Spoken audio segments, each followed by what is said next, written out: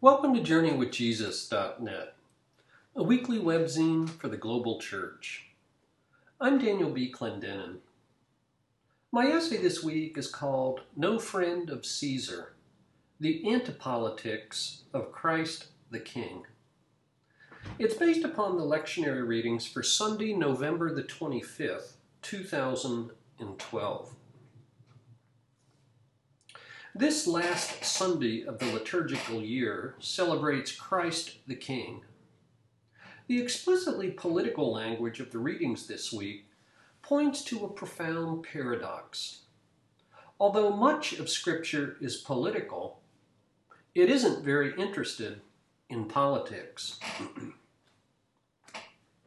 In his new book, In God's Shadow, Politics in the Hebrew Bible, Michael Walzer says that he reads the Hebrew Bible like an ordinary reader. He's professor emeritus at Princeton's Institute for Advanced Study and one of the country's leading political theorists. And although he says that he has only a schoolboy's knowledge of Hebrew, he's been reading the Bible for over 70 years. As a political theorist, Walzer is especially interested in the relationship between politics and the people of God.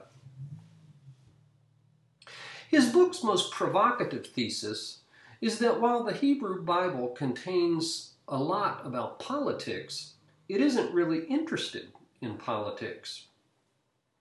Rather, it commends what Walzer calls a radical anti-politics. Since God is sovereign, Caesar is secondary. The prophets, for example, are poets of social justice in Israel's most important form of public speech, but they're not political activists with any program. With their emphasis on divine intention as opposed to human wisdom, the prophets exemplify the Hebrew Bible's radical denial of the doctrine of self-help. The prophets, he says, disdain politics. In contrast to Greek philosophers, he writes, the biblical writers never attach great value to politics as a way of life. Politics is simply not recognized by the biblical writers as centrally important or a humanly fulfilling activity. The Gospel this week records the most dramatical political confrontation in all of Scripture. Pontius Pilate's interrogation of Jesus in the Praetorium. His threefold declaration that he found him innocent, then his death sentence verdict to pacify the mob, mock the Jews, and protect his job. For John, the Passion narrative in general and the trial before Pilate in particular were political rather than religious crises. Jesus' trial and Roman execution epitomized a clash between two kings and two kingdoms, and the allegiance that they both solicit from us. The birth of Jesus signaled that God would bring down the rulers from their thrones. In Mark's Gospel, the very first words that Jesus spoke announced that the kingdom of God is at hand. John's Gospel takes us to the death of Jesus, and the political theme is the same. Jesus was dragged to the Roman governor's palace for 3 reasons, all political. We read in Luke 23, "We found this fellow subverting the nation, opposing payment of taxes to Caesar, and saying that he himself is Christ, a king." Pilate met the angry mob outside the Praetorium, then grilled Jesus alone back inside. "Are you the king of the Jews?" "My kingdom is not of this world," Jesus replied. "My kingdom is from another place." "You are a king then," mocked Pilate. "Yes, you are right in saying that I am a king." Pilate went back outside, declared that Jesus was innocent, then had his soldiers beat, flog, and humiliate him with purple robes and a crown of thorns befitting a man whom he miscalculated was a political poser. "Hail, O King of the Jews!" Back outside, the mob hounded Pilate. If you let this man go, you are no friend of Caesar. Anyone who claims to be a king opposes Caesar. Thus Pilate found himself sandwiched between angering the mob and betraying his emperor. He caved in. Here is your king. Shall I crucify your king? We have no king but Caesar. When Pilate crucified Jesus, he insulted the Jews one last time by fastening a notice to the cross, written in Aramaic, Latin, and Greek, that he knew they would find repugnant. Jesus of Nazareth, King of the Jews. They objected, of course. Don't write the King of the Jews, but that this man claimed to be the King of the Jews. It was too late. Pilate said, "What I have written, I have written." To be sure, with his mockery of the Jews, he wrote much more than he ever could have imagined. In his commentary on the book of Acts, the Yale historian Yaroslav Pelikan observes that just as pagans accused the earliest believers of cannibalism because of their Eucharistic practices, they also accused them of sedition because of their overt political implications of their confession of a kingdom of God and a citizenship in heaven. By confessing Jesus as Lord, they rejected Caesar as king. Fidelity to Christ the King was absolute and unconditional, whereas loyalty to the Roman state was relative and conditional. Charges of political sedition dogged the early Christians. In his little book, The Christians as the Romans Saw Them, the historian Robert Louis Wilken demonstrates the broad and deep antipathy toward the early Christians. For many years, Christians were invisible to most people in the Roman Empire, but across the decades, they earned a reputation as an alternate and antisocial community that existed on the margins of the state. They were fringe people. Christians were thought to be fanatical, seditious, obstinate, and defiant. Tacitus called them haters of mankind. They scorned long-held Roman religious traditions. They didn't go to the games. Many of their adherents came from the lower classes and seemed gullible. They refused military service and met for clandestine rites rumored to include cannibalism, ritual murder, and incest. In his book, The Octavius, by the Roman lawyer Manutius Felix, written in the early 3rd century, a pagan critic complains that the Christians, quote, do not understand their civic duty, end quote.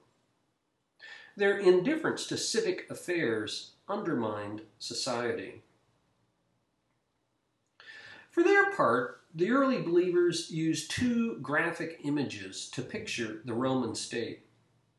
Rome was first of all a ferocious dragon that stood in front of a woman giving birth in order to devour the newborn son who would rule all the nations.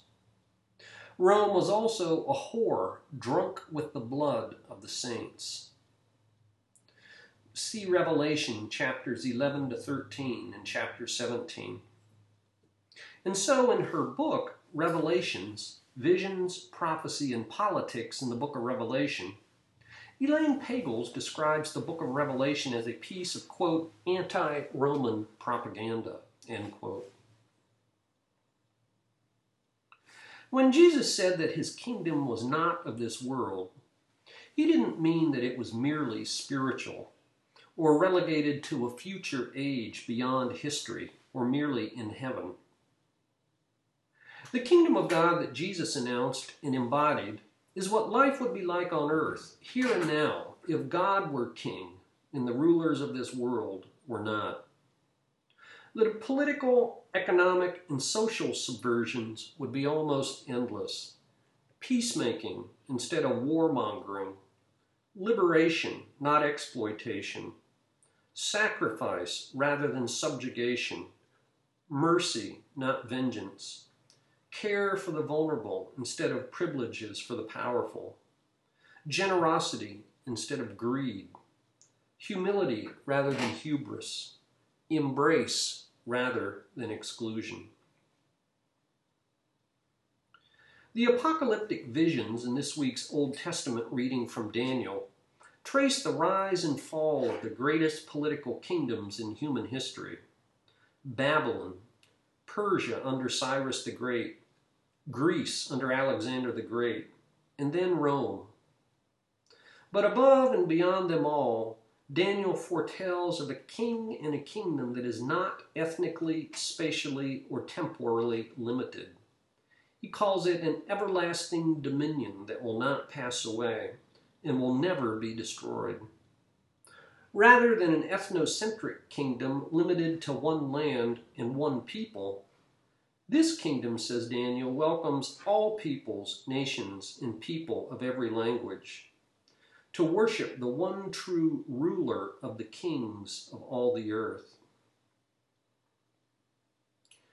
The Lord's Prayer, then, just might be the most subversive of all political acts. Thy kingdom come, thy will be done, on earth as it is in heaven. People who live and pray this way have a very different agenda than Caesar's, whether Republican or Democrat, whether capitalist, socialist, or communist, whether democratic or theocratic. Why? Because they've entered a kingdom. They've pledged their allegiance to a ruler and submitted to the reign of Christ the King.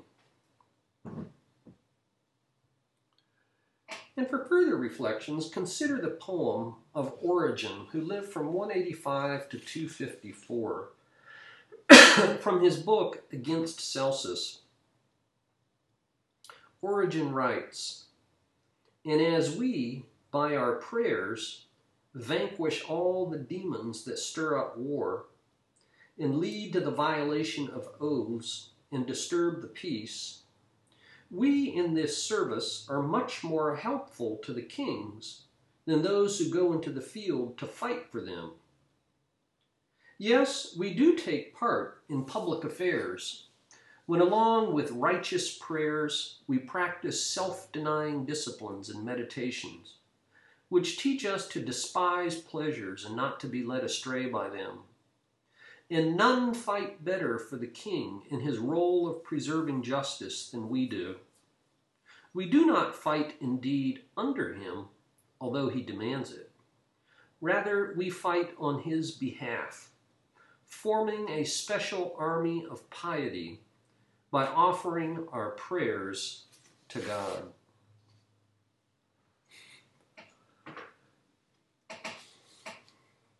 For books this week, I review a title called The Woodcuts of Harlan Hubbard, with a foreword by Wendell Berry. Lexington University Press of Kentucky, 1994, 192 pages. The artist-writer Harlan Hubbard was born in Bellevue, Kentucky, and lived from the year 1900 to 1988. When he was 15, his mother moved their family to New York City, where he went to high school in the Bronx. He then attended the National Academy of Design and the Art Academy of Cincinnati. At age 19, he returned to Kentucky, where he spent the remainder of his remarkably singular life, in which he documented in his journals of nearly 60 years. In 1943, Hubbard married Anna Eichenhout. The next year, he built a shanty boat on which they traveled down the Ohio and Mississippi rivers for 8 years, a story he tells in his two books, Shanty Boat, 1953, and then the posthumous title, Shanty Boat on the Bayous, 1990. After 8 years of river rafting, the Hubbards built their own house at Payne Hollow on the banks of the Ohio River in Trimble County, Kentucky. There, as told in his book, Payne Hollow, Life on the Fringe of Society, They lived a life of isolated independence and radical self-sufficiency, with no running water, plumbing, or electricity. Whereas Thoreau spent 2 years at Walden Pond, the Hubbards spent 34 years at Payne Hollow, chopping firewood, tending goats, gathering nuts, fishing, weaving, scavenging the banks of the Ohio River, playing the violin and piano, and growing their own food. In his biography of Hubbard, Wendell Berry writes how he had a Blakean horror of the industrial mind and its products. He knew better than to believe that he could escape the influence of that mind or even put himself safely beyond its reach. But he meant certainly to distinguish himself and his life from it. He meant to keep himself at some distance from it. He had in his mind and body the wherewithal to do that, and to a remarkable extent, he succeeded. Harlan Hubbard was best known as an artist who painted over 2,500 works in oil, acrylic, and especially watercolor. He also produced about 180 prints from woodcuts. This book under review contains about half of those 180 woodcuts, most of which have never been published. The woodcuts are a bit of an unknown of Hubbard's legacy. He wrote much in his journals about his painting, but hardly anything at all about his printmaking. We don't know the chronological order of the woodcuts, and so their arrangement in the book is necessarily arbitrary. He almost never gave the prints titles. Some are signed, but most are not. Like his paintings, the woodcuts are mainly landscapes of his beloved Ohio River environment. Many of them are of boats, barges, towboats, steamboats, shrimp trawlers, a ferry, his skiff, and many shanty boats. Most of the cuts were made from pieces of wood that Hubbard had salvaged. In his journal entry for April the 8th, 1963, Hubbard wrote, "I work alone. Who cares whether I produce anything or not, or who appreciates it? Yet I believe a good thing will not perish." This wonderful collection of woodcuts from such a singular person is a testament to that truth. The author, Harlan Hubbard, and the title, The Woodcuts of Harlan Hubbard.